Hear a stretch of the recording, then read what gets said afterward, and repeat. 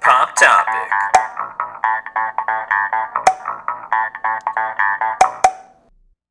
And we are back. We are here to discuss all things 2023. We're going to put a bookend on this 3-part podcast. We first drafted over 90 films from the year. We then talked about the 10 worst films of the year. And here we are finally to talk about the 10 best. We're going to end on a high, talk about the 10 greatest films, according to the three of us at least. And to help break down all things good about 2023, we have Tristan and Hayden. How are you guys doing today?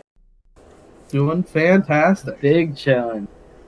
During the worst of podcast, I asked you guys the question, were there any films that were in your bottom 10 that didn't end up making the list that you guys wanted to kind of give a warning or a shout out? And I guess for this podcast, I'll do the opposite. Were there any films that came out this year that aren't going to be making this list that you guys kind of feel like deserve a shout out to go check out? Like, are there any great films that stick out to you guys this year?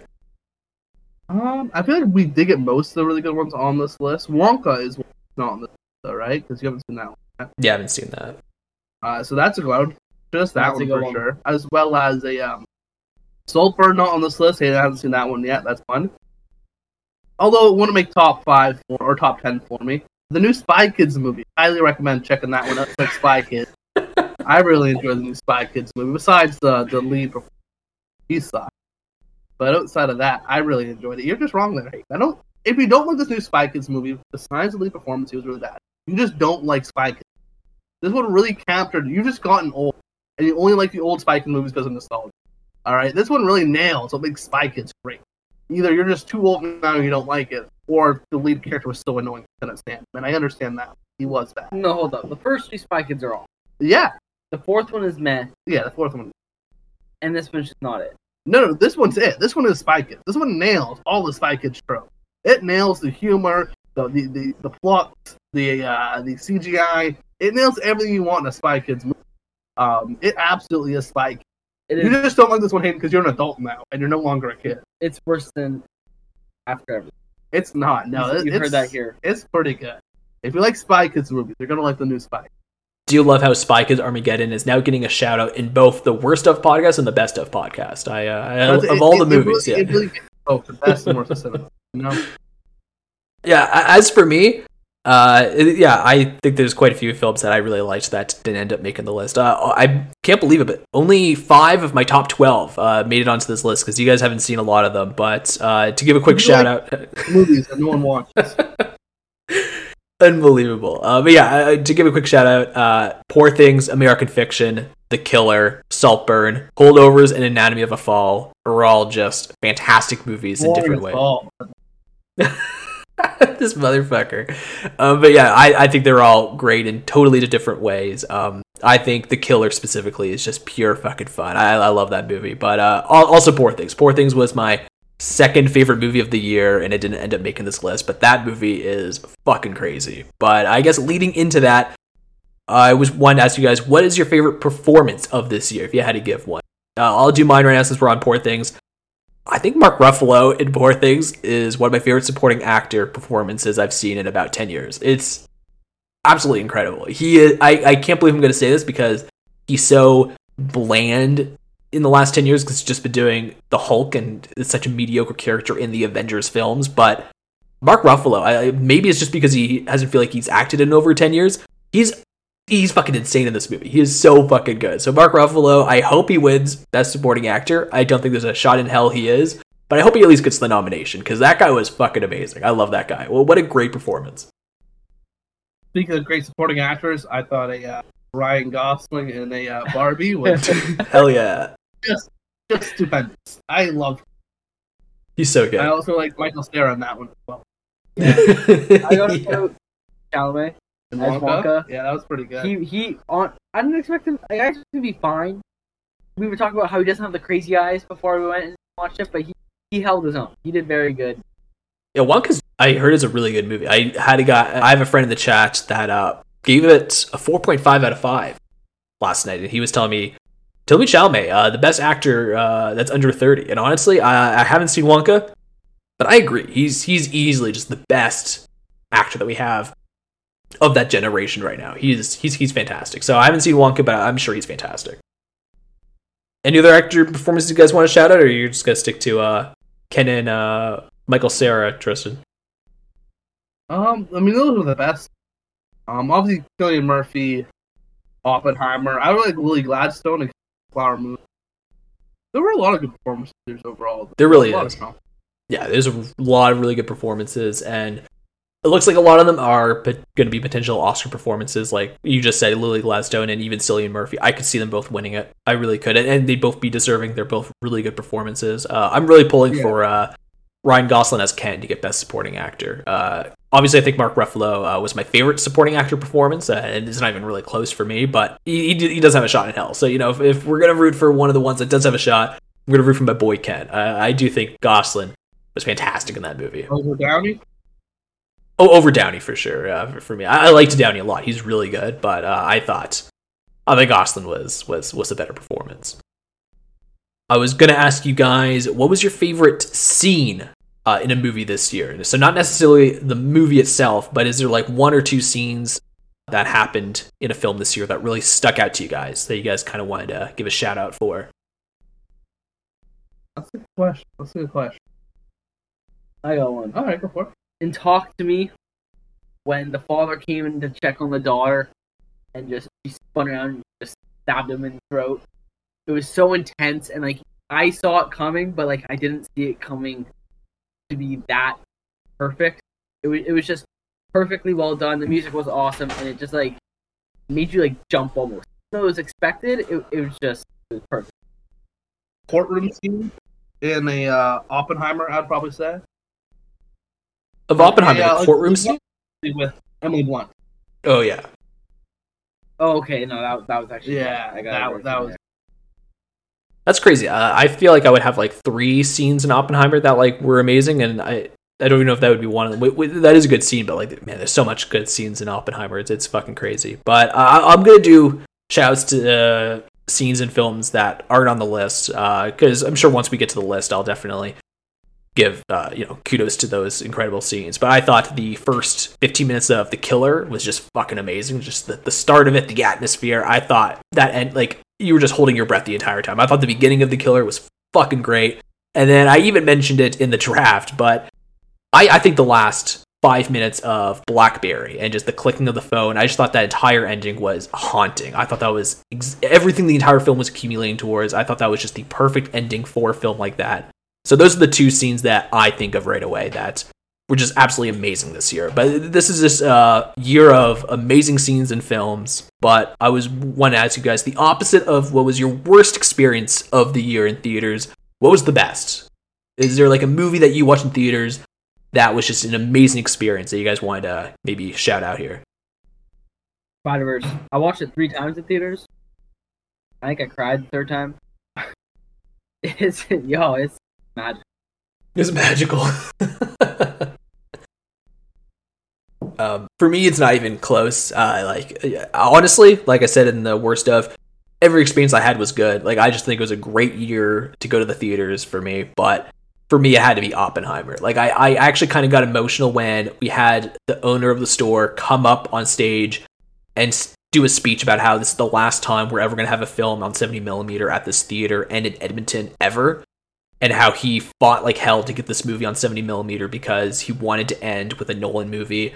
And so it was my first time ever seeing a movie in 70mm, and then having that speech where this guy was telling me about how this is going to be the last time, and then seeing the movie in 70mm on IMAX was fucking amazing. Like, it was just I was sitting there gritting ear to ear. I was like, this is one of the greatest movie experiences I've had in 10 years. Like, this was just amazing. So it was not even close. That experience was just fucking amazing. And then I watched Barbie right after with a couple of drinks with a bunch of friends. So, what a fucking day. It's still the best year.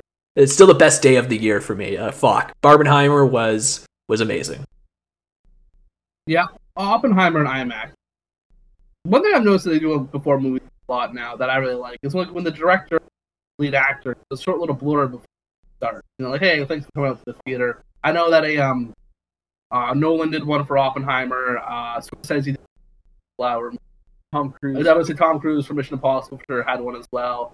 this wasn't this year, but I remember Ivan Reitman had one with his father, for John Reitman, for a Ghostbusters as well.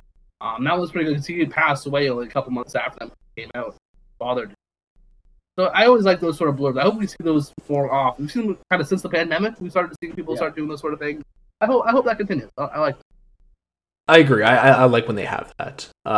Feels like a personal touch. Right. It does feel more personal. It does feel more like I'm only seeing this because I'm here, right? Like it's nice. Yeah. No, that's a good point. I'm glad you brought that up. So before we get on to the official top 10 of the year for us, we can go over some honorable mentions. Some honorable mentions would be Joyride. Hayden was a big fan of that film. Obviously, myself would be for Blackberry. And then Tristan was unfortunately very high, but it did not crack the list. It was off by 1 point. So this one's a very honorable mention, and that is Air. So all three films. Yeah, it was off by 1. It almost made the list. I actually originally did have it on the list, and then I realized I miscounted. So there we go. All three. Spice there, Quintin. Yeah, I guess I did. But yeah, so, shout out to those 3 movies. All really good in their own way. Do you guys have anything to say about those films before we get started on the list? I think both Air and Blackberry are two of the honorable mentions. They're in a similar sort of vein compared quite a bit, Yeah. Those two films. And they're both good. They're both very good. Got a lot of those sort of product movies. Seeing as neither one of them made this list, I'm guessing none of the product movies are going to make the top 10 list. Does Barbie count as a product movie? It's not about making the product. I know, I'm teasing, yeah. No, yeah, it's not in the same realm. Yeah, none of them are going to make the list, obviously, so. Yeah. Yeah, it's good to have them in the honorables, because this was a year for product films, surprisingly. Like, there was just a lot of product films for some reason. And yeah, I would agree these are the 2 best of that group of films that happened this year. Tetris was fun as well, though. I did like Tetris. I haven't actually seen Tetris, so I can't. Oh, so it's not on the list? Yeah, so it like didn't make the list. I've heard good things about Tetris. I really like was it Aaron Edgerton? Is that his name in it? Yeah, I like him. Yeah. Yeah, no, he is a good actor. I haven't seen that movie yet, but I'm sure he was great. Hey, is there anything you want to say about Joyride before we, you have it so high on your list, yeah. It's such a funny movie. If you haven't seen it, recommend it. It's like raunchy comedy. Yeah, it's very raunchy, but man, my stomach was after. I was laughing so much. That was a good theater experience, right? That was a fun time. That was the whole audience. Everyone, yeah. Comedy. When you have a group of people who watch the comedy that are all really that kind of humor, it can be a good time. When you're watching a comedy and no one's laughing but you, it feels. Yeah. I've been in both situations. Yeah, I was actually in that situation with 4 Christmases with Andrew's family this year. So. No, literally, I was the only one laughing. I was looking around, and they were all like looking at me, like, "Why did he make us? Yeah, why did he make us watch this movie?" What Christmas movies do they watch? Yeah. Not for Christmas. I don't know, probably garbage. But I don't think I'm invited for Christmas next year. Because I told him I was like, I'm watching this every year. I'll go to the bedroom and watch this on my laptop. I will watch this. Christmas Eve? We watched it the day before Christmas Eve because we had a lot planned Christmas Eve, so I was worried we weren't going to have time for it, so I was like, fuck it, we'll watch it on the 23rd. As long as I get to watch it. We actually watched it on Christmas Day. We didn't do Christmas Eve either. Unbelievable. Anyway, so we could... We watch it with Mom, because we're at Dad's for Christmas Eve, so we watched Home Alone with Dad and Mom. Oh, does Dad not like 4 Christmases? Dad likes it, but I think Mom likes it a little bit more than he does. Oh, wow, okay. Damn, disappointing. They both like it, though. They both like it more than most. Yeah, it probably just means more to Mom that you watch it with her. Exactly. Yeah, I don't think Dad cares if you watch it with Mom and not him. No, that's probably it. Yeah, that makes sense. That was my thing. That was exactly. Yeah, but And Hayden and Jada were just trying to get out of it, so they pushed it off to Christmas Day, and then on Christmas Day they both try to push it off to another day. We'll watch it later. No, we're not going to watch it later. They wanted to get out of it. I like how me and Tristan are like, we are keeping this tradition alive, whether or not you guys want it. Yeah. Yeah, I don't care what you guys like. All right, I'm eating nachos to watch 4 Christmases with or without. Hell, fucking yeah! I will never get over that movie. That movie to me is the best Christmas movie ever. It's not even close. The church scene. It's so good. It still holds up. It's so good. And honestly, even Andrew was like laughing at times, and the family was looking at her like, you also think this is funny? Like, I feel like I'm slowly converting her, because she was still laughing at the church scene. Like, that scene's just perfect. It's so good. Shout out to the Christmas draft. I can't believe I won that pick, but I'm glad people are starting to warm up to Four Christmases. So fuck yeah. All right, so we can move on to the top 10 here, the greatest films of the year according to us. Air just edged out of this list and unfortunately lost by 1 point to the film we have at number 10. And it is going to be an animated film here that nobody has probably heard of, unfortunately, except for the three of us. The best animated film of the year for myself, and that is going to be Nimona. Oh, Nimona's awesome. This is good. Yeah, that's very good. Yeah, I was shocked this made the list. Obviously. But best of the year. Yeah, best of the year. Yeah, crazy. Yeah. So yeah, I did really enjoy Nimona. Not best animated movie of the year, but a very good animated movie. And not number 7. This guy single-handedly fucked over Air. This guy. Yeah, which is funny because I don't even feel like I'm that high on Nimona. Like, obviously, I really like it. I think it's a fantastic movie. But like in my actual list, it's number 17 on my list. Like, it doesn't feel that high. But with the movies that we have on this list, it popped up at number 7. I went, oh, I guess I really do like this movie. Like, this is a very good movie. So yeah, I didn't realize it, but I did kind of single-handedly bump this movie all the way into the list here. But Nimona's fantastic. I said it in the draft. I'll say it again. If any family just is looking for a good movie to throw on for their kids to check out, this is my number 1 pick of the year. Like, this is just the movie that I think every kid should check out, because I think it's got a beautiful message about who you are and self-representation and just being confident in your own skin. And I just think it's a really beautiful film that has a fun animation style, a really fun, wacky character with Nimona, who is like this, quote-unquote villain in a traditional story, but once you learn about who she is as a person, I think it's a really well-developed character. I think, the transformations, the action sequences with that, I just think it's a really fun movie. I think Dev Patel did a great job voice acting. Might be one of my favorite voice performances of the year. As a whole, I just thought Nimona was a very beautiful film.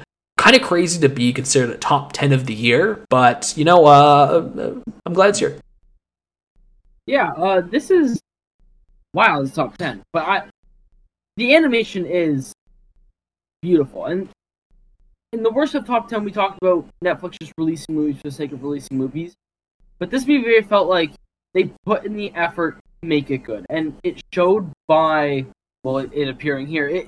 It felt like they cared about this film, and it showed through the animation, the quality, and the character building through the world. Yeah, the people working on this movie clearly care. Yeah, Netflix didn't give a shit, but the people working on it clearly very much care. Yeah. Well, I was going to ask Hayden, like, do you know how this movie was made?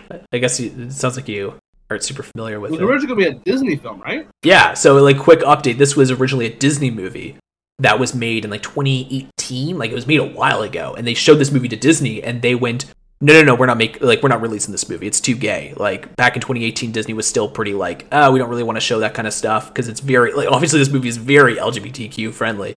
That's literally the entire premise of the movie. And so they told them to remake the movie and get rid of all of, the gay stuff. And the writers were like, well, no, we really don't want to do that. That's what the entire point of the movie is. And so they just never released the movie. And this movie was just never going to see the light of day until a writer, came on Twitter, obviously, and, brought this up and said, wow, no one's releasing this movie. Disney's super against this movie.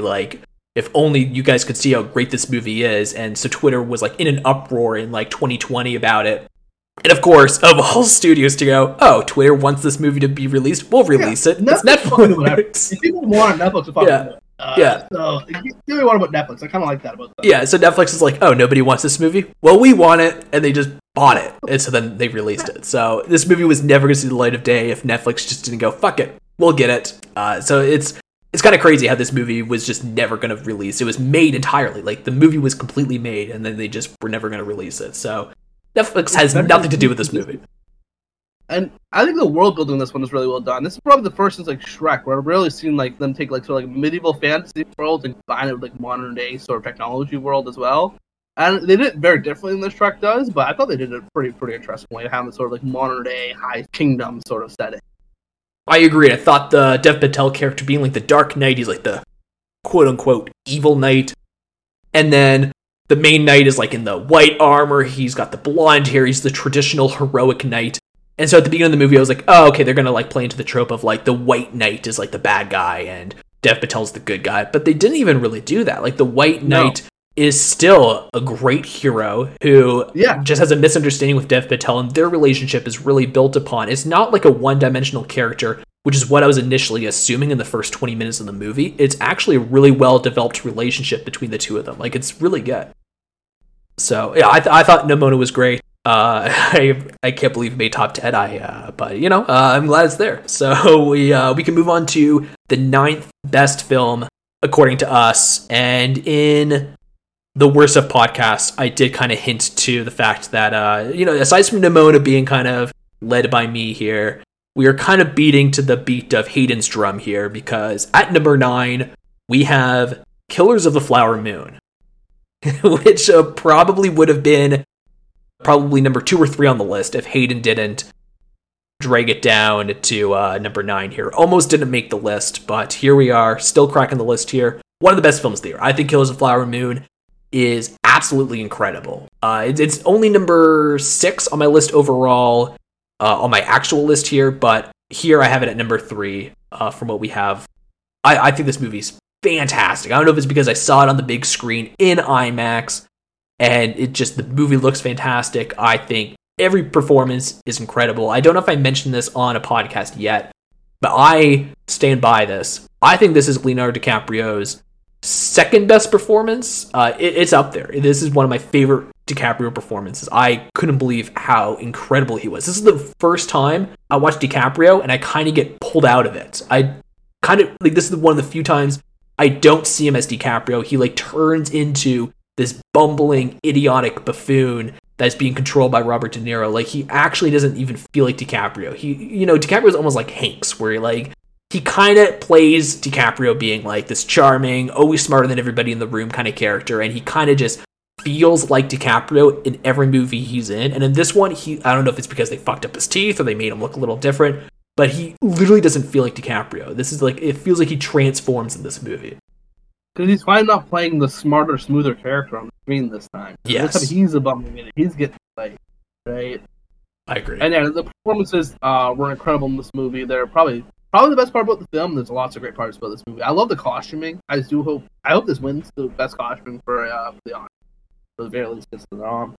I love the costume in this movie. The score was quite great. The whole thing was fantastic. My only drawback to the film was that 3-hour run. Yeah. It did not need to be a 3-hour.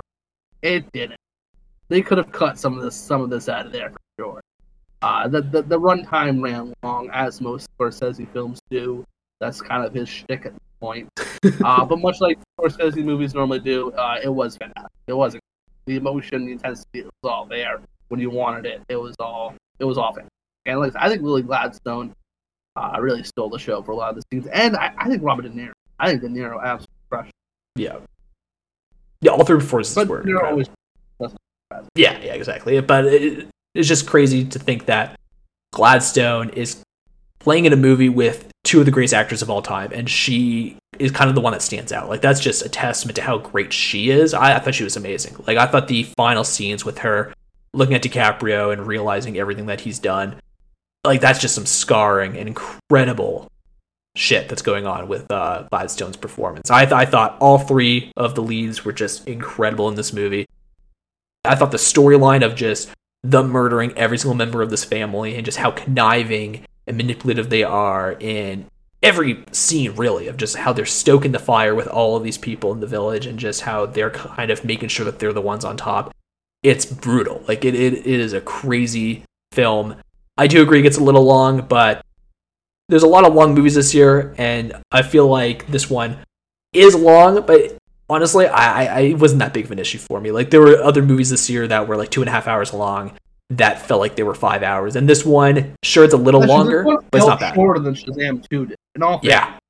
This movie felt shorter than a lot. Yeah, like, if I'm going to complain about length. What were your thoughts on it? Just too long. I enjoyed it quite a bit. Coming out of the theater, you and I was talking pretty positively of it. It's at 22 simply because of other great movies. Like, I'm not really into dramas, so when I enjoy a drama, this one was really good. The performances were amazing. It's still lower than the comedies for me. A lot of the horror movies, I just have those higher just because that's more my taste. This film, great. My favorite performance was De Niro. I think him orchestrating everything, and then slowly realizing he's losing control of it all near the end, and then just all blows up. Fantastic. That the ending really got me, with Lily Gladstone calling out DiCaprio for everything. That part was awesome. I only have it at 25 just because of all the other great. Yeah, and then the scene where, as you were touching on, when De Niro's in the car and DiCaprio's standing beside him, and he is asked to sign this paperwork of giving the money to him if something were to happen to him, and DiCaprio kind of having that realization of holy fucking shit, I've been played this entire time. I can't believe I let this fucking scumbag fucking play me like a fiddle. That's such a good scene. It's so good. Fuck yeah. But no, that's fair. Everybody's got different types of movies. I love dramas. Hayden loves comedies and horror. There's just stuff that you gravitate towards more. This is my jam. I fucking loved it. I love this movie so much. I hope we get at least a few Oscar wins here. Costume would be great. Look at Gladstone. A lot of noms. You have to get a lot of noms. Yeah, I'm. My fear is it's gonna be like The Irishman, where it gets a lot of noms and no wins. I hope it gets some wins because this movie was really good. Is Gladstone going for lead or supporting actor? Lead. I know.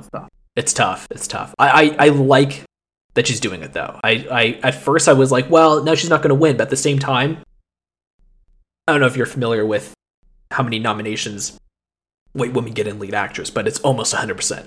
It's insane. It's insane how white the nominees are for for lead actress. So I do like how Gladstone's I just want to be competing in lead, just to get a nomination in lead, that's gonna be exciting. And honestly, I think she could still win. I still think she's that good. So it'll be tough competition. You got Margot Robbie and you guys haven't seen it, but Emma Stone in Poor Things. It's just fucking incredible. So it's tough competition, but I think Gladstone could do it. I still do. Yeah. All right, so we can move on to number 8 here. And once again, we're going to kind of go along to the beat of Hayden's drum here because, believe it or not, we have Oppenheimer at number 8. I actually thought this was going to be I knew this was going to be 8 or 9 or something like that. Yeah. I knew this was going to be a bar. So Tristan has this at number 3. I have this as my favorite film of the year. And even if we added the 7 movies that were in my top 12 that didn't crack this list, this is still number 1. Even if we added all the other movies that I watched and I loved so much, this is still the best. This is the movie of the year. I can't get over it. I'm actually shocked Tristan didn't have this at 1 with me. I thought we were both going to be Oppie boys together. My top 3, and this year really has 3 stand-up, and I didn't put at the bottom of those 3 stand-up films, I guess. It's just tough. It's the one I'm least excited to go back and rewatch, and that's why. That was the reason why I didn't put it at the top of those 3 movies. Those are clear best 3 films of the year for me. And this is the one that I'm least energetic to go back and rewatch. Probably because of the runtime, probably because of the theme and the subject matter. It's heavier and lower, but it is incredibly well. It is amazing every step of the way. Performances, the cinematography, the script, all of it was top and notch. Set design, everything was so good in this. Another Nolan masterpiece. I love Christopher Nolan. This is another one of his many. Okay. I put this low. You actually put it higher than I thought. I thought he was gonna put like under 30. It was still above 30. No, it's a good film. There's some scenes that I like the whole what's the guy from Airs? Matt Damon. Matt Damon. That's it. Right, Matt Damon's all right. He was awesome. He was great. The whole where they made their own city, all that. Oh, that was great. I enjoyed that, but it was way too long. The movie was way too long. I got bored. I was counting season tiles. I was looking for things to do. I wanted to do other things than watch a 3-hour film about a bomb. It was good, but I feel like it's a little overhyped. I almost picked it for the overhyped in our last podcast. People just it's a good film. Don't get me wrong, but best of the year just blows my mind. Yeah. it's a good movie, but I feel like it's Oppenheimer has a lot of it's not. Yeah, it's so crazy to me how Hayden's just saying like it was so long and so boring. Like he was counting tiles. Like I had to go to the washroom about 30 minutes into the movie, and I was like, okay, I'm just gonna go when like it gets like when it kind of like drags a little, like when it gets a little boring. And I just waited another 2 hours, and at the 2 hour and 30 minute mark, I just had to go. So I just like left during the movie because I literally couldn't hold it anymore. But like I literally couldn't find a time that was boring. Like I literally was sitting there waiting for it to get slow and for it to like kind of get a little meandering. And I don't know, but for me, this was the most captivating film of the year. Like there was not a single moment where I went, okay, it's dragging a bit, I can go to the washroom. I was hooked every time. Killers of the Flower Moon most definitely felt runtime. Oppenheimer didn't really. Oppenheimer, like the pacing kept up. It was very fast paced. It was not slow at all. They were throwing information at you a mile. Whereas Killers of the Flower Moon was a lot slower. It did drag out a lot more. It felt more of its runtime. It felt like a longer film, even though they're, I think, basically the same. This one still felt long. It certainly wasn't a 90-minute movie by any means. But it never felt slow or never was going, all right, we can wrap this up already. You know, I was captivated the whole time. Yeah. Oppenheimer is 20 minutes shorter than Killers of the Flower Moon, but still. Like, oh, is it? It's a full 20 minutes shorter, eh? Yeah, I thought it was going to be pretty close, but no, it's actually 20 minutes shorter. But still, they're both incredibly long movies, and this one does not feel 3.5 hours. Oppenheimer is 3 hours and 1 minute, I think, and Killers of the Flower Moon is 3 hours and 22 minutes or something like that. Yeah, Flower Moon was that's a length. Oppenheimer, like if we're going like best scenes of the year, like there's 3 scenes in this movie that like are like some of the greatest scenes I've seen in film in like the last 10 years. Like I thought, obviously, the bomb explosion was just fucking incredible. Yeah, like it was so good. Just the that test scene with just the explosion and just the silence and just everyone's reaction to it, and everyone's reacting to it totally different. Incredible shot. And then the speech where like he's imagining everyone disintegrating before his eyes. Like that scene's incredible. And then the third scene for me is just the last 2 minutes where he reveals what Einstein said to him, and him revealing that this is the end that he's talking about. Like this is the end of humanity and destruction. Like just the realization at the end of the very end of the movie just ends to the shot of his eyes looking towards the audience, realizing that he's doomed us all. Like that's like, I like literally when the movie ended, I just sat there like just absolutely like I was speechless. I just couldn't comprehend what I just watched for the last 3 hours. Like it all built up to that final shot. I thought it was perfect. It was the best ending to a movie the entire year. Step aside Blackberry. That was how you end a movie. It was so good. Everything about this movie is great. I love Nolan as much as the next guy, but I don't love Nolan. You know, like I feel like you're more of a Nolan guy than I am, Tristan. I think this might be his best movie ever. I've said this when we did the Nolan rank, and it's this or Dark Knight for me. They are easily the two best of his entire filmography for me. Like these two movies define Nolan. And I said it way back then. If he doesn't win an Oscar for this, if he doesn't win Best Picture or a Director for this, he's never winning one. Like this is his peak. Like I can't recall a movie that I watched and went, we just watched the director's peak. Like he will never make a movie this good again. Like I don't recall ever having that feeling. He's gonna make even better movies. I literally don't know how. Like this feels like everything Nolan has worked towards has come to this moment. I still think he's gonna make amazing movies. Nolan will never make a bad movie, but I don't know if he will ever top what he just did this year. And I feel like that's kind of the mindset a lot of people are going to have. And I think that this is going to win Best Picture. I think it has to. Like, this is just amazing. I love this movie. It's so freaking good. You know, I'm glad it made top 10, even though Hayden's not a big fan of it. But this is one of the few movies I do want to rewatch. I'm planning on rewatching this on 4K with Andrea tomorrow because she hasn't seen it yet. So we're going to watch it tomorrow night. And it's so good. I can't wait to rewatch it. This is one of the few movies I'm very excited to check out again. It's great. So I'm glad it's here. You know, thank you for not putting it in the 30s, Hayden, because this would have not cracked the list if you did. No.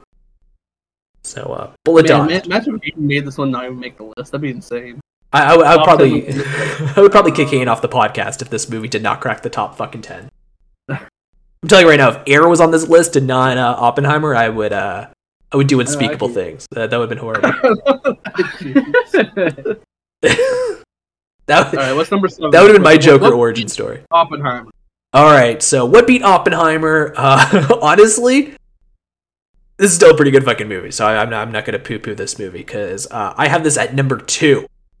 We're going to go through my first and second favorite movie of the year, according to this list. I think Poor Things is better than this, but we have Godzilla Minus One, which is another movie that Hayden kind of dragged down, but this movie is fantastic. I watched this in theaters, and maybe this helped a lot because I saw it in theaters, because I was sitting there and I was just blown away. I think I'm officially a Godzilla bro, I've officially converted. Godzilla is fucking great. I'm officially. At this point, I've been saying it for years. I just like big monsters fighting. All right, I just like big monsters. Any of the Godzilla or King Kong, any kaiju, I'm here, baby. I'm buckling in and watching. I agree. It. I'm a kaiju boy, 100%. Yeah. Like that. This is my blockbuster. King Kong more than Godzilla. King Kong's my boy. I like Godzilla. No, I like Kong more. Yeah. Yeah. Godzilla is real cool too. Though we saw this one in theaters as well. I think all those are theater experiences. You want to see these on the big screen. Best speakers, best screen quality possible. We watched this one in was it IMAX? Yeah, we saw this one on IMAX, and it looked incredible. It was awesome, and it was a packed theater. I couldn't believe it. It was an international film, and it was a packed theater. Third week. Yeah, it was full of teenagers. Like it was like no age. Like everyone was there. Everyone had a great time. It was awesome, and the budget was it's so low. Yeah, and it looked like a normal blockbuster. It was a fraction of the budget of The Flash or Quantumania, and looked 100 times better. Any of those. It looked incredible compared to those. Because it didn't feel just like green screens, because it wasn't. No. It was real. But then Godzilla himself, he looked amazing. Like, he looked like the one that would be in Godzilla vs. Kong. Yeah. With, the blue, when, he would, start to light up, and, all the scales would start to pop out slowly. Yeah. And you just, under the water, you just see the blue light up, and you're just shit's about to go down. That was sick. I have it the lowest, I think you guys got a little high, honestly. Tristan, no, you got it around. Yeah, it's not bad. That's 7 overall. 7, 8. Exactly. Number 10, but just barely. Number 2 is 2 seems a little yeah, little it's buddy. Yeah, come on. It fares as number 4 on my list overall, but Okay, that's 4 still pretty. It is really good. It's Do you know really what good. the -1 is referring to, the Quintin? Because I still don't know why it's called Godzilla minus. Because he died. So this Godzilla's. But -1. I don't think that's why. I don't know why, but I don't think that. I don't think it's a math problem. I never picked up why it's called -1. That's one thing I never I don't understand what those were at all. Yeah, I'm not too sure either, but that's not an issue. Great movie nonetheless. Yeah, I just pulled up the budgets. The Flash and Ant-Man and the Wasp: Quantumania are both $250 million budgets, and Godzilla -1 is a $15 million budget. So less than one. Back about 1/20th of the. Yeah, almost 1/20th. Yeah. And by God, it was so much better. It was incredible. Yeah. Godzilla -1 in my top 5 of the year. I thought this movie was fantastic. Just really am a sucker for kaiju movies. Honestly, it's my kind of blockbuster. Superhero movies, people like those. Fast and Furious. I don't know who likes those, but someone does. But for me, I just love kaiju. I also watched Kong Skull Island recently, and that's honestly my top 10 of 2017, and people hate that movie. I'm just a sucker for this kind of shit, man. Big monsters beating shit up. It's fucking cool. And I think this movie has something that none of the other American kaiju films have had in the last decade, and it's just really good human characters. Oh my God, that's the bread and butter of this movie. Honestly, when the other movies show up, in the other movies, when the humans show up, I go, okay, let's get back to let's get back to Godzilla. And then when Godzilla shows up in this movie, I'm kind of let's get back to the humans, right? It's almost like he's murdering so many amazing people, and just you actually feel the horror and terror that this guy, or not guy, but this creature is destroying. It's brutal. This is really the first of all the monster movies I've watched, where it really feels this is an actual monster. Yeah. All the other ones, like Godzilla or King Kong, are fighting another monster, so you root Godzilla or King Kong. This is the only one where Godzilla's a freaking menace. He's a monster. He's terrorizing these. Absolutely. And I really appreciate it. Yeah, it's the first one where he actually feels like the big bad, and he is big and he is bad. This one feels like there was the most stakes, and he's fighting humans. He's fighting military aircraft and stuff. He's not even fighting a giant monster. He's just destroying all these people that can't really do much to defeat this guy. I just feel like the stakes seem like they're at the lowest here. It's not like some world-ending monster-versus monster fight. It's Sam against just a bunch of little people. And yet it has the highest stakes because we're rooting for all these people. Like, there's actually, like, heroes and villains in this movie. This monster feels terrifying. And I don't know how familiar you guys are with the original movies, but I watched all of the Kaiju Godzilla films when I was doing a Godzilla binge last year. So I've seen about 20 Godzilla movies. Like, I've watched a lot of this guy, and honestly, like, most of them are kind of dumb or whatever, but like the original Godzilla film, they have this iconic score that is playing while Godzilla's terrorizing all these people, and they didn't touch that score at all for the first 2/3 of the movie, and I almost kind of forgot how incredible that score is. But in the final battle, when they're fighting him in the water at the very end and the plane's coming to destroy him, and like that entire moment, they play the score, and like I literally got chills. It was actually, to hear that score in a movie theater fighting Godzilla, I actually forgot how iconic that score was. It was fucking good. It was one of the greatest moments in the theater for me. If Oppenheimer didn't exist, this probably would have been the best theater experience for me, because when that score started playing, I was getting chills. Like, they had the iconic Godzilla score, and it didn't feel like a nostalgia bait, like, oh hey, we're referencing the original, because they held it off until the very end, and it actually felt like, okay, as soon as that score started playing, I realized this is the final battle. Like, this is it. Either Godzilla's gonna win or lose. Like, you kind of knew this is fucking it when they started playing that score. It was the perfect time to play it. It was really fucking exciting. I thought the ending was emotional. I thought the loss of, spoiler, the loss of the child's mother and all of that in that second half of the movie was really fucking good. And when the kids started crying, like, I don't know, I felt it. Like, it was a really emotional film with a lot of great characters. I thought it was great. I really thought this was one of the best films of the year. I'm glad you guys watched this one at least, so we could at least talk about Godzilla minus one. Awesome. I am interested in that. I'm sure they're going to do sequels to this one, right? How are they going to do the sequels? Is it going to be another Godzilla come in? Will Godzilla be fighting another monster? I have no idea where they're going to go from here. I hope it's just a one-off. I absolutely love this movie, but yeah, I don't really need a sequel. Well, at the end, like, the tease, like, Godzilla's not dead. Right. They do that in every movie. They have to tease that Godzilla never dies. That's all. So that's also just like a classic Godzilla trope. They never have Godzilla die. If they have a sequel, is it called Godzilla -2 or is it Godzilla 0? Godzilla +1. Oh, +1. Oh, there's two Godzillas. So I feel like if you win, we'll be like Godzilla 1 and 1. That's right. Yeah, it's like a scoreboard. All tied up. Yeah, that's the third one. Godzilla tied game. Tied game. Match point. That's a good name.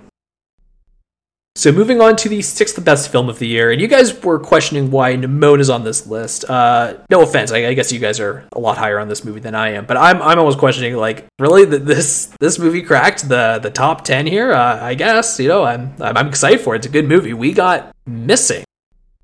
So hell yeah, fucking right. Freaking right, we do. I love this.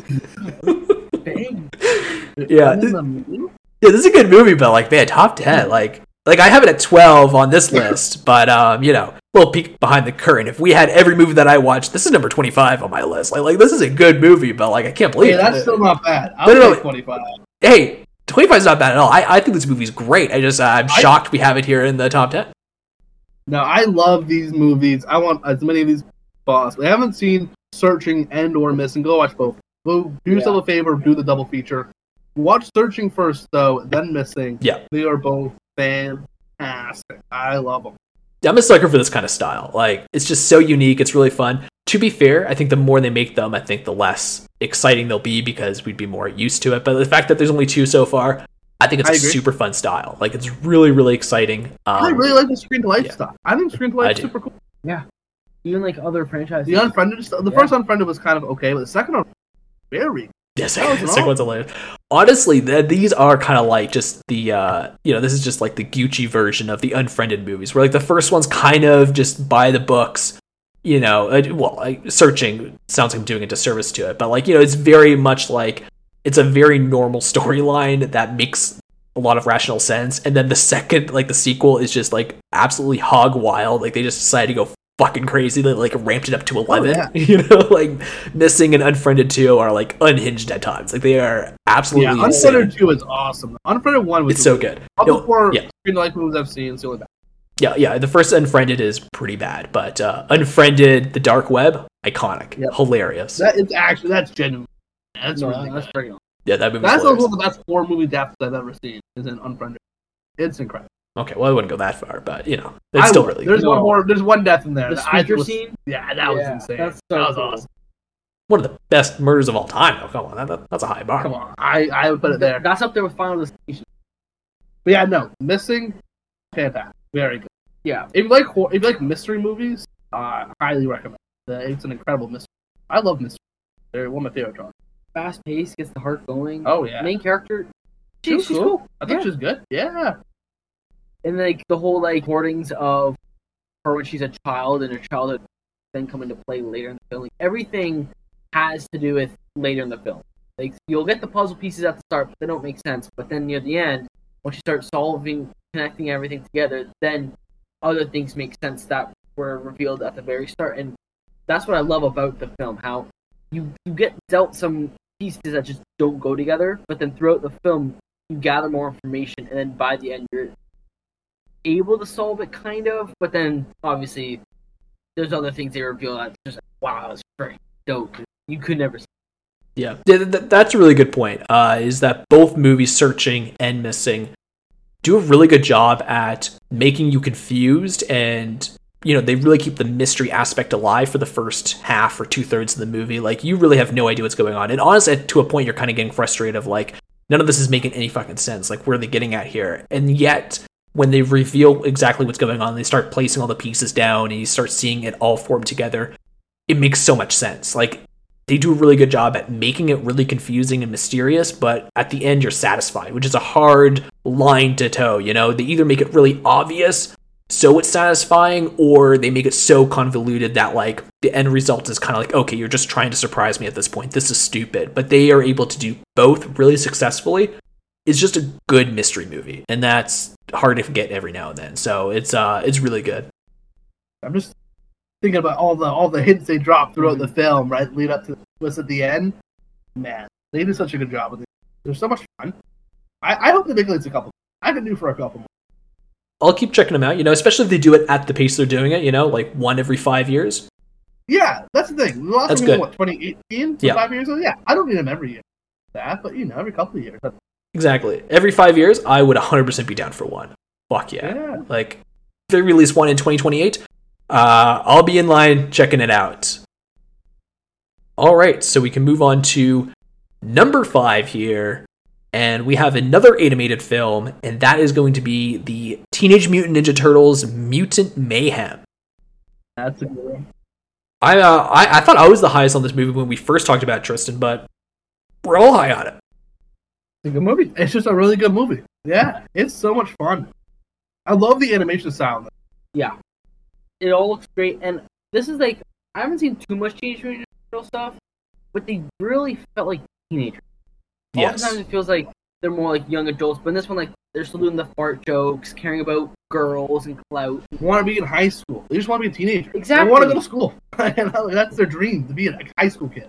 They use the slang. Like, it all makes so much sense to why they act and make dumb decisions the way they do. Because they're, like, young. Like, they're not even adults. They're, like, 13, 12 years old. Like, they don't know what they're doing or how their actions affect the world. And they got superpowers. They're turtles. They're different.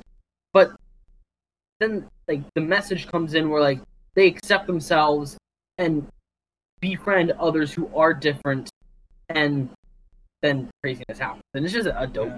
And the score is awesome. Just a great, like, a soundtrack. The soundtrack, the music is incredible.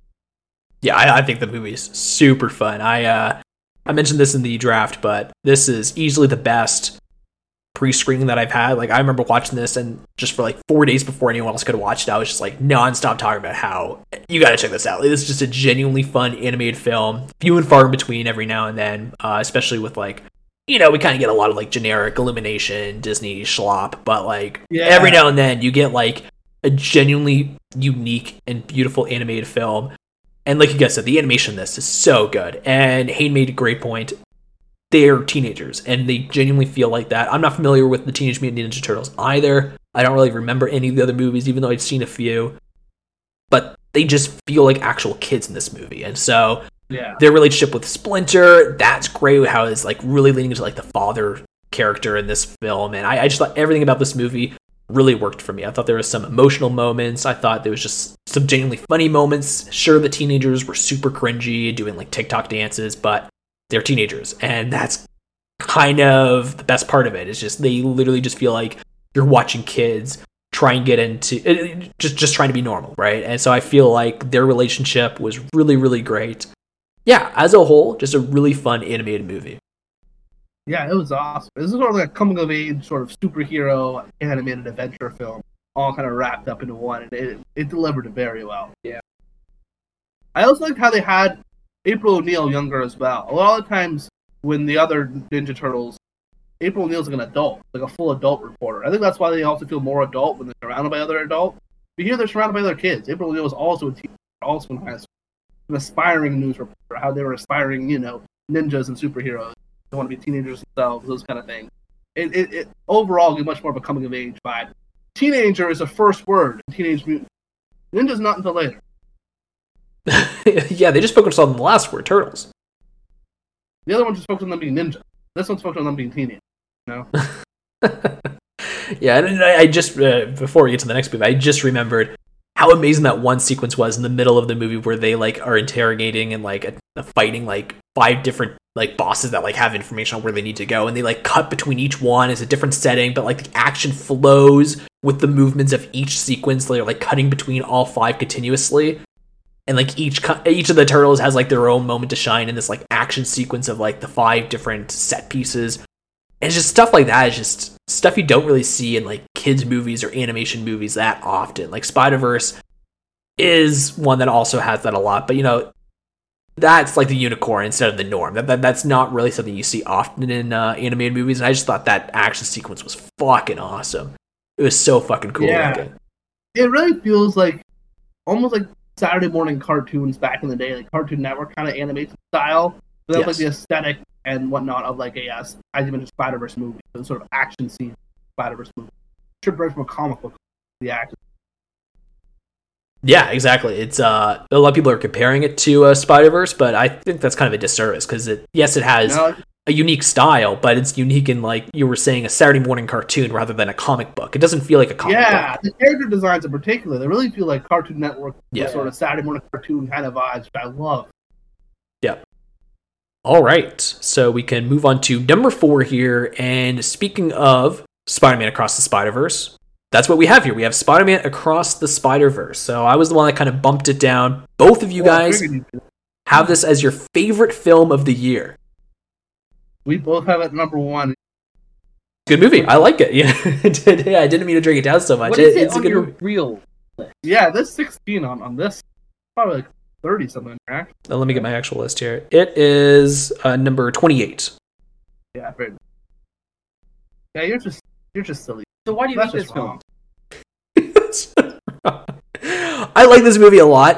It's just not. We'll look at the negative out of the way. I guess I can go first before we have you two both having it at number 1. We can hype it up after. But yeah, for me, I'm just definitely an outsider on this one. I feel like I was in with the cool kids in Into the Spider-Verse. To me, that's, I believe, the second greatest animated film of all time for me. It's one of the greatest movies ever made. I love Into the Spider-Verse. And this one, it just doesn't feel like it strays too much from that. This one kind of, I know it's not nostalgia bait, but this one relies on a lot of references to older properties. And to me, as someone that just wants to watch a unique, refreshing movie, that doesn't excite me, seeing references to, I think you're really overrating, overjudging how many cameos and whatnot there were and how much screen time they really took up. Right, but like, really had a timer and start and play how much cameos there were. It might have been too much screen time.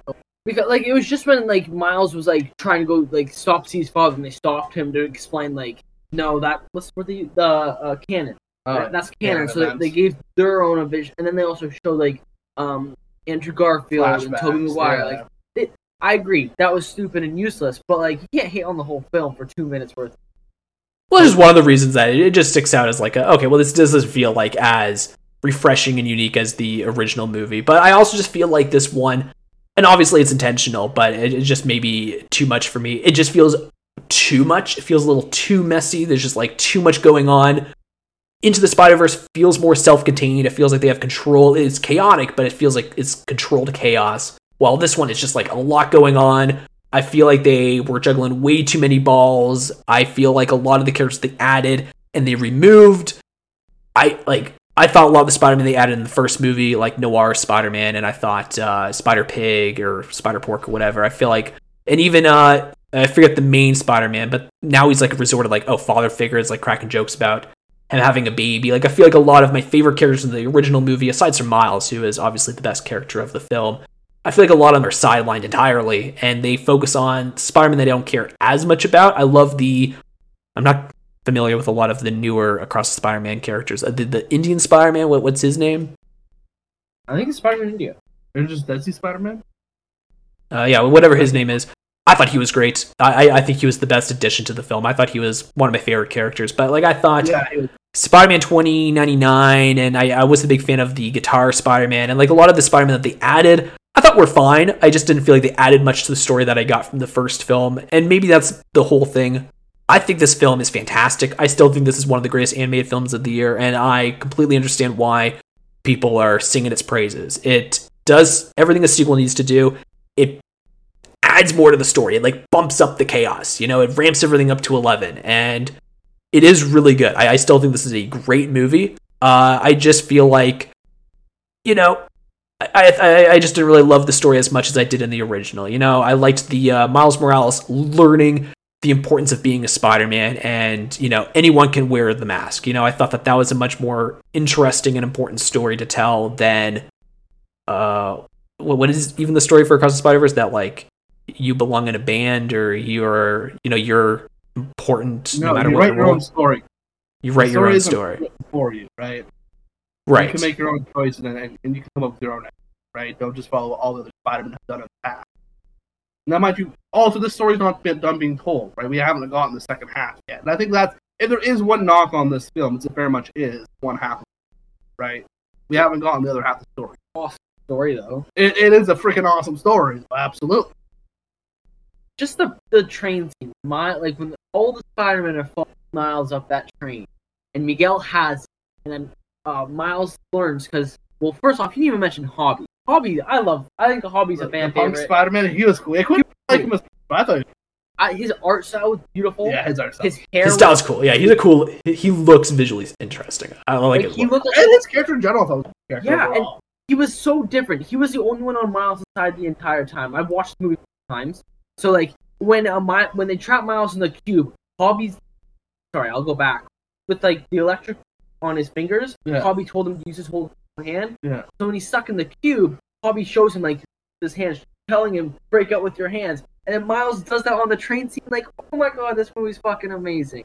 Like, man, I'm gonna go home and rewatch this movie for the 5th time. This movie's just so good. Like, Hayden watches once like every 2 months about it. That's awesome. I watched it 3 times in theaters.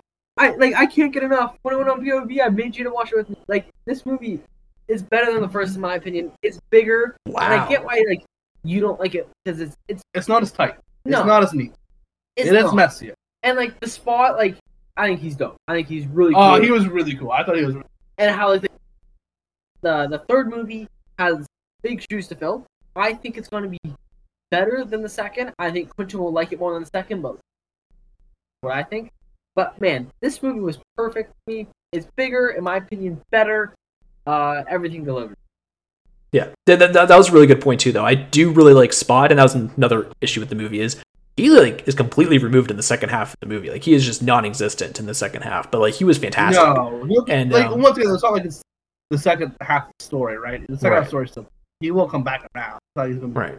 Which like you guys touched on, which is like I didn't even bring it up because it's just kind of obvious, but that's a part one of a 2-part movie. And nothing is tied up. Like there's no like they don't tightly wrap the entire arcs of every character. They kind of just leave it all hanging, which is it's a part 1, so that's kind of how it goes. But that's why this is my favorite part 1 of the year. Fast X and Mission Impossible: Dead Reckoning Part 1 are both worst movies in my opinion. If it's not a tightly wrapped story, then I can't love it. But I did love Spot. I did like a lot of the characters. Like for a part 1, it is really good. What was it? During the draft, I was mentioning how great Jason Schwartzman's time was this year, how he was the best in Asteroid City, and he was the best in Hunger Games, The Ballad of Songbirds and Snakes. And I couldn't remember what the third role was. And I just remember now, he was Spot, right? Like, he was, like, what a great year that guy had. Like, he had 3 of the best performances of the year. Like, man, I can't believe Jason Schwartzman had, like, the best year ever, and no one's really acknowledged it. But yeah, like, he was great as Spot. He was a fantastic villain. I did think Spot was a fun one. Yeah. Yeah, he was fucking cool. So, it's a good movie. It's a very good part 1. I liked it.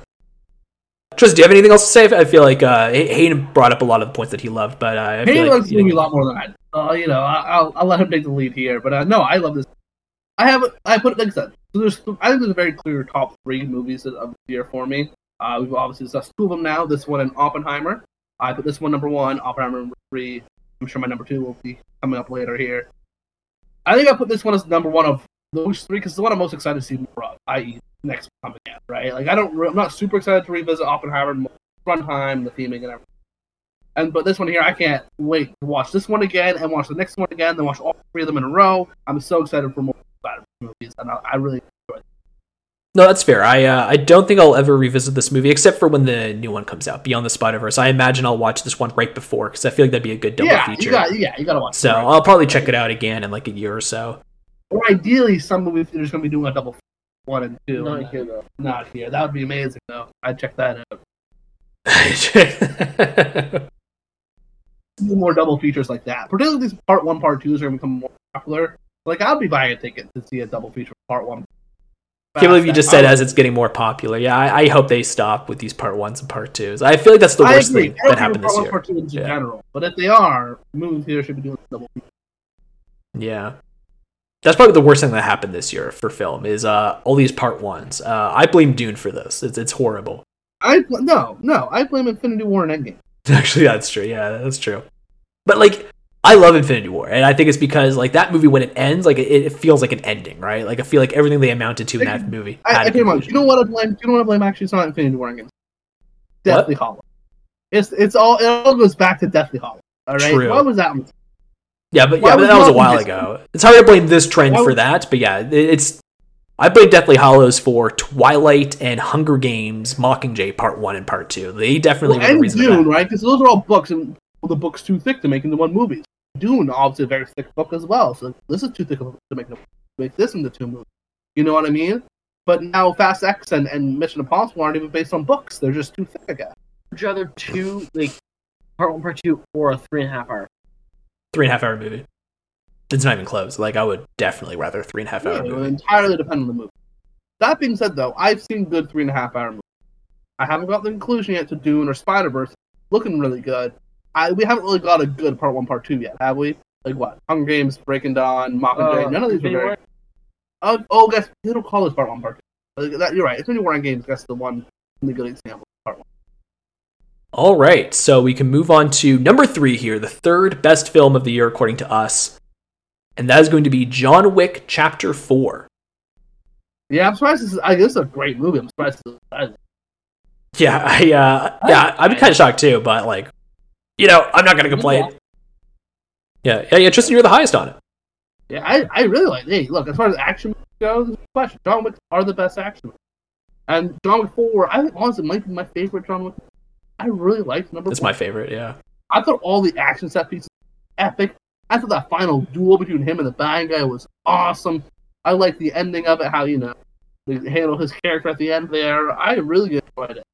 This one, the actor was over the top. Like the climbing the stairs scene, when he kept going up the stairs, he kept getting knocked down, and he just kept fighting his way up the stairs. And just endless drones of goons coming down these stairs and fight.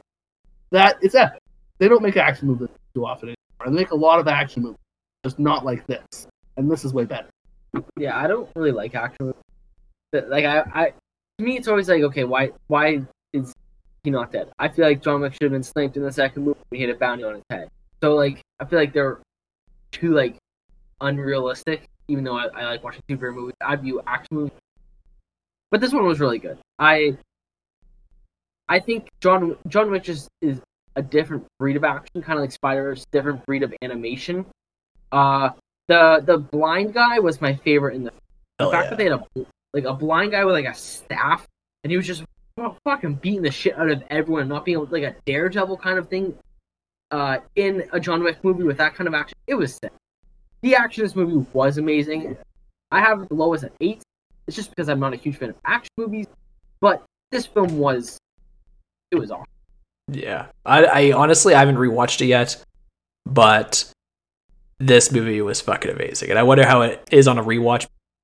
This was the first movie I saw in theaters after doing basic training with the military, so like I was like deprived, and just seeing this movie in theaters, this was my first weekend off of training, and it was just one of the greatest moments of the year. Like, it was, I just sat there and I just couldn't believe how happy I was. Like, it was just, I could finally just relax and watch a movie, which is one of my favorite things to do, and sitting there for 3 hours, like, this is a long fucking movie. It was amazing. Like, the action in this movie is insane. It's one of the greatest action movies ever. Like, it is up there. It is fucking astounding. Like you were saying about the blind guy, I thought he was amazing. I thought his relationship with John Wick was amazing. I thought the ending to John Wick's storyline for 4 movies was phenomenal.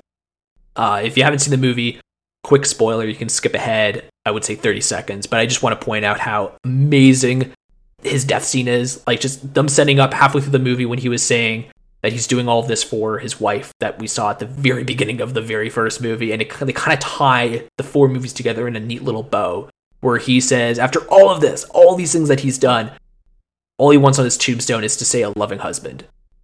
That's what he wants to be known for after all 4 of these insane movies. And at the end of the movie, they go to his gravestone. It says a loving husband. And that's everything that's accumulated to this. Is he was doing all of this out of love. This is how it all spiraled, and it kind of all came back to the reason why this all started. And I thought that was a beautiful ending to his character. This is how he wanted to go out. I thought the finale of him with the villain and the gun scene at the top of the hill was amazing. Like, just everything about this movie is cinematic and amazing. And I got this on 4K, and I've been wanting to rewatch this for a while, and maybe I should revisit it sometime this week, because I think this is one of the greatest movies of the year. This movie is so fucking cool. It just screams cool. It is so much fun. I think Keanu Reeves is incredible in this movie. I don't know how he does it, but he is able to basically make a silent movie. He like almost never talks in this film. It's just all fucking physical. It's all pure action sequences. This guy's been doing this for how many decades? Reeves is amazing. I can't believe how great this movie is. Yeah, John Wick 4 might be one of the best action movies. Really, it's up there. It's that good. And I don't like action movies, but for anyone who does, a movie I would actually recommend that we watch this year, me and Hayden watched this one. It's a Christmas movie, kind of, called Silent Night. Yeah, that's the one. It's made by the same guys who make John Wick movies. Not like the same universe or anything, but same like producer. And that one's quite good. If you like action, it's more of a standard action, but if you like action films, would highly recommend that as far as some good intense action scenes. And that one, the main character does not talk at all. There's very little talking in the whole. There's no talking. 90-minute movie. There might be 4 lines of dialogue from side characters. Entire film. There is no talking in this whole movie. It is just action. And so if you're a big action fan, you like the John Wick style of action, I would recommend that one as well. It is kind of like a sort of a Christmas.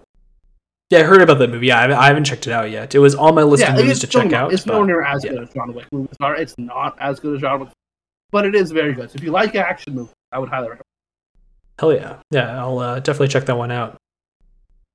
Coming in at number 2, we just went from discussing the greatest action film of the year to discussing the greatest horror film of the year, because we have Talk to Me at number 2. Talk to Me. Yeah, this one's good. This year had some, like, horror movies this year weren't as strong as they were last year, but this was a stand. This was a knockout. This one was so much fun. This is what horror movies are about. Yeah, it's actually crazy now that I'm looking at it here, because I was going on the draft saying that this is my favorite horror film of this decade so far, the 2020s, and you guys both still have it higher than me, so that just goes to show how much you guys love horror. I love horror movies. Yeah, horror movies this is not my favorite horror movie of the decade. This might be second. Number 2.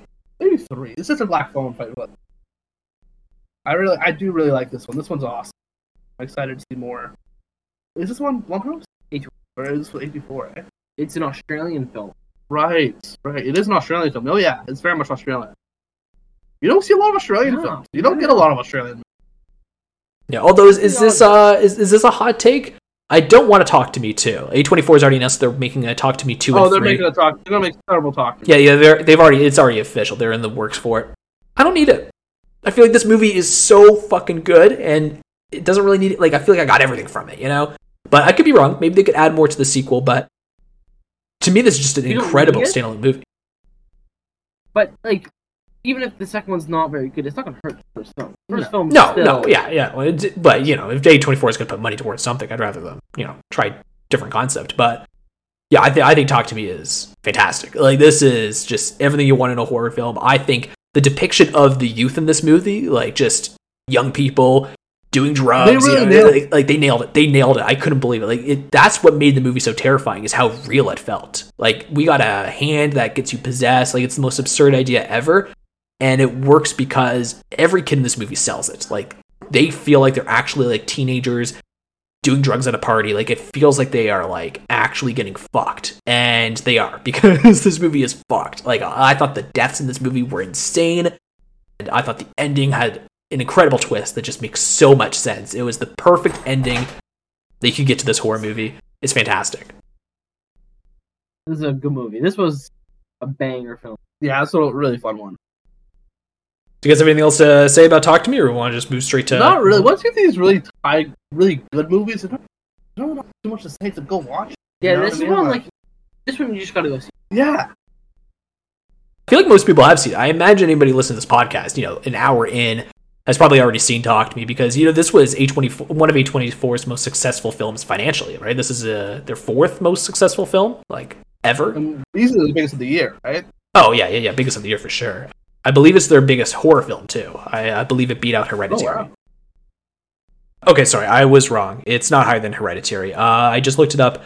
Talk to Me I was right about it being the fourth highest film ever financially. But the top five is Everything Everywhere All at Once at number 1, which we already knew. Hereditary at 2, Lady Bird at 3, Talk to Me at 4, and then Moonlight at 5. So that's a pretty good top 5. I didn't know Lady Bird made that much money. Yeah, I didn't really realize that either. But I knew it was popular, but I thought it was more so like once it got to streaming, people were like, oh my gosh, it's really good, I gotta check it out. I didn't know it was big once it was in the theater still. Yeah. Oh, you know what it was? Domestically, it made more than Hereditary, but worldwide, overall, Hereditary made more. That's what it was. Interesting, because this is an Australian movie? Yeah, you think it's better international. Yeah, you would think. Yeah, it made the third most domestically, but worldwide it's the fourth highest. Hereditary made a lot worldwide. Yeah, Uncut Gems, number 6, just got bumped out. It's a bummer. So, yeah, Talk to Me was a huge success financially, so I imagine anybody listening to this podcast has probably already seen it, so, you know, we don't need to tell you to go out and check it out, but, you know, if you haven't seen it, absolutely do. I think this is one of the greatest horror films we've had in quite some time. It's like genuinely terrifying. Like, I thought the party sequence was fucking insane. I just think the hand is like a genuinely cool horror piece, right? Like, I feel like horror films, they have, like, you need to have like an iconic thing, right? Like, you know, Hellraiser's got the puzzle box, and, you know, a lot of the slashers just got, like, you know, like Scream's got, like, I guess the iconic mask and the iconic knife, right? Yeah, like a lot of the horror films need to have like an iconic piece people can associate with the movie, and just the hand, just, it's a fucking cool piece to, like, as soon as you see it, you go, fuck, it's Talk to Me. Like, it's kind of already got like an iconic thing that it's attached to, which I feel like is pretty key for a good horror film. So I thought it was great. You know, like, Black Phone's got the phone, like we were talking about for last year, you know, so love Black Phone. Yeah, Black Phone's really good. I still couldn't believe how good that movie was. I thought it was going to be like a generic horror film. So, you know, we've had some good horror films the last few years. We've been lucky. So we can move on to number 1 here, and that is going to be number 1 according to the three of us, and number 1 according to the box office. I don't believe we've ever agreed with the box office, Tristan. I think this is the first on the podcast. We have Barbie. There we are. Yeah, we normally it was clearly number 1. We normally have the little guy at number 1, right? Like, is that the only movie all of us have in our top 5? Yeah, the only movie that we all have in our top 5. Yeah, so this is the third, of course. Like, there's top 3 movies this year for me. Of course, Spider-Verse, Barbie, and Oppenheimer. And Barbie, I see why Barbie came on. I can't see why anyone doesn't love Barbie. It's so lovable. It's so funny, and the production design and the costume and the style of everything was so well done. All the actors did such a great job in the performances.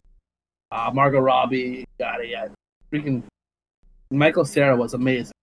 I can't get over Michael Cera down. Ryan Gosling.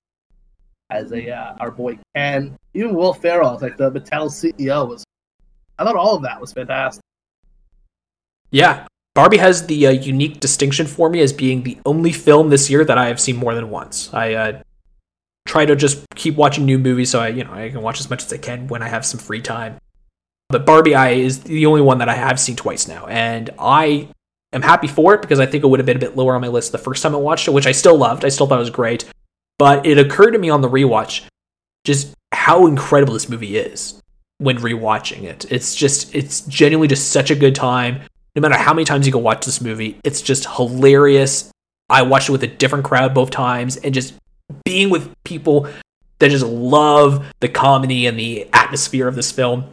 It's great. Like, it's energetic when you're sitting down with people and checking this out. Both times I watched it with a large crowd, and both times it's just electric. Like, just sitting there with everybody with a couple of drinks, it's a blast. It's hilarious. One of the funniest movies of the year, if not the funniest movie of the year.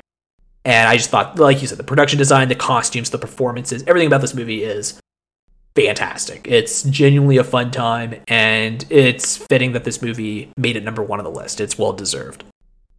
And the music, it has a killer soundtrack. Yeah, they paid like a bunch of the biggest artists to make a song for the film. Like Lizzo had a song. Yeah, Nicki Minaj had a song. They all. I think Doja Cat might have had one. Maybe, yeah. All mostly female artists. Yeah. But like, part of the theme. It was awesome, and then finishing off with "I'm Just Ken." Like, that's such a that's such a catchy song. It is really good. And everyone. Peter wearing pink, like everyone was like all in like for this movie. Honestly, Barbie might be one of the best movie theater. Everyone's showing up wearing pink, and everyone's just so excited for this. For the Barbie it was super movie. Fun. Also, my theater experience for that movie was pretty great because Welling had to kick out a bunch of little girls that were sitting in our seats. So that's always fun. That was Lone Dog wearing pink at least? I believe so. Yeah, I actually no, I don't think. I think maybe he had a pink shirt on, but I can't. Tell. Yeah, I think it was like a salmon color. Right. I think that's all. Yeah. Yeah, he didn't even do it on purpose. Like, we all showed up in clothes, and he was like, "Wait, we're dressing up for this?" We're like, "Yeah, aren't you wearing pink?" And he's like, "Oh yeah, I guess I am." So he kind of just tripped into it. Classic Will Dog. He managed to do that a lot, you know. Yeah, he's a lucky guy. But yeah, I think Barbie's just a fantastic experience. It's funny how all their songs are so good that, like, in every awards, in every single award ceremony right now, they're nominating 3 songs, but the Oscars have a rule that they can only nominate 2 from one movie. So, like, the question isn't, is a nominee going to be, or is Barbie going to make it into best song? It's which 2 are going to make it into best song. Like, that's just how good the music is. So, yeah, we normally have number 1 on our list is normally, some little movie that everybody doesn't exactly know of. Well, actually, I take that back. Last year, Everything Everywhere All at Once and Top Gun Maverick tied for first, and those 2 were pretty iconic films. But I was thinking of, like, we had Nomadland and Marriage Story as, like, the winners of 2019 and 2020. So, it's pretty great that we are ending with the biggest film of the year, Barbie, for our 2023 ranking. Tristan, every year we do this. Movie that we have at number 1 since 2020 has won Best Picture. We had Nomadland. We then had Coda. After that, we had Everything Everywhere All at Once tied for first. This year, we have Barbie. We don't have Oppenheimer. We have Barbie here thanks to Hayden. Do you think this movie is going to win Best Picture? If it does, I think it'll be the first movie in history to win 3, Best Picture, highest gross of the year, and the most coveted number 1 pop topic movie of the year award. I think that would be very impressive. And if any movie can do it, I do believe it is Barbie. It's funny because, like, if you asked me 3 weeks ago if I think Barbie was going to win Best Picture, I would say no. It's 100% Oppenheimer. But I don't know. I am feeling like tides could be turning. I think Barbie could win. I really do. I think it could win Best Picture. I love that we're in a spot where Barbie is very much like a real Oscar contender. It's a real contender. Yeah. Including Best Picture. I think that's amazing. Yeah, I really, if you asked me like months ago, I would have said absolutely no shot. But, like, I don't know. I'm feeling a bit of a shift. I could be wrong. I still think Oppenheimer is probably going to win, but there's a chance. I thought it was like 100% locked Oppenheimer like a month ago, and I don't think that anymore. I think there's a chance. So, I think the best supporting actor race is still really coming down between a Downey and a Gosling here. Personally, I'd like to see if my boy Mark Ruffalo could pull off an upset here, but I doubt he'll win. I'm just rooting for him to get nominated at this point, but that's the best supporting performance of the year for me. Fuck. My boy Ruffalo, I never thought I would have said it. I thought that guy was so boring in the Avenger movies. He's like the worst character, but fuck, he's so good. Yeah, but he was cool in 13 going on 30. Hell yeah. He was, yeah. I love Ruffalo. I like that one a lot. Yeah. Great rom-com. Yeah, my wife, she loves Mark Ruffalo, and it's probably because of all the rom-coms he did in the 2000s, like 13 going on 30. Like she loves that shit, obviously. So and she watched Poor Things with me, and she agreed. Mark Ruffalo was the standout. She fucking loved him. So we're on the Mark Ruffalo. Because Emma Stone's always great too. She's dope. She's incredible. It's a stacked cast. She always lived. Yeah, like even William Dafoe in this movie. Like if you see Poor Things, I even know Dafoe was in it. He's incredible, and he like looks terrifying. He's got like such a terrifying look to him. It's a great cast. It's a good cast in that movie. But not as good of a cast as Barbie. Barbie is a hell of a fucking cast. Barbie was kind of it was. Yeah, do you guys got any crazy calls right now before we end the podcast here? What awards do you think this movie's winning for the Oscars? Barbie? Yeah. I think it's getting Best Supporting Actor. I think it's going to get Production Design. I think it's going to get Best Song. What about costume? I know you're talking about Killers of the Flower Moon for costume, but do you think this one's got it? I think Flower Moon might steal costumes. I really do. Oh, okay. Awesome. I hope so. Anyways, I hope so. I hope Flower Moon takes it. And I love Barbie, but I would give it Killers of the Flower Moon. We're all done for ranking 2023 movies for now, but of course we're going to be talking about 2023 movies for the next, month and a half, where we talk about Oscar predictions. I believe the next podcast we will be sitting together, Tristan, is going to be the Oscar reaction podcast to all the nominations. Yeah, reaction to the nominations, and then we'll predict who wins. So those will be the last two podcasts before I go on training. All right. Well, that is everything for the best films of 2023. Hopefully your favorites made it to the list. If you were a big fan of Air, I am so sorry that you just missed the list here. But, it was great to have you guys on to talk everything 2023 again. Are you guys excited for the 2024 films? Anything exciting coming out this year? Dune. No. It's all about Dune, baby. I'm most excited Inside Out 2. I'm a little hesitant with Pixar nowadays, but I'm hoping it's good. But yeah, Dune 2 going to be great. Honestly, I think 2024 looks pretty good. I think it's going to be a fun year. I think we're in for a good time. Joker 2 is going to be fun. Excited for that one. Yeah, that's going to be fun. There's a few others that are really good. I can't think of them. But yeah, I think it's going to be a pretty fun year. Oh, we got Bong Joon-ho's next film with Robert Pattinson as the lead. That's going to be fucking incredible. Mickey 17. Fuck. Yeah, that's going to be good. It's a good thing they're releasing it now because, Mickey Mouse is now a public domain, right? That's why they're releasing it this year? I think so, yeah. Yeah, I'm pretty sure. But, it's going to be a fun year of 2024 films and discussions. But until then, have a great day, guys.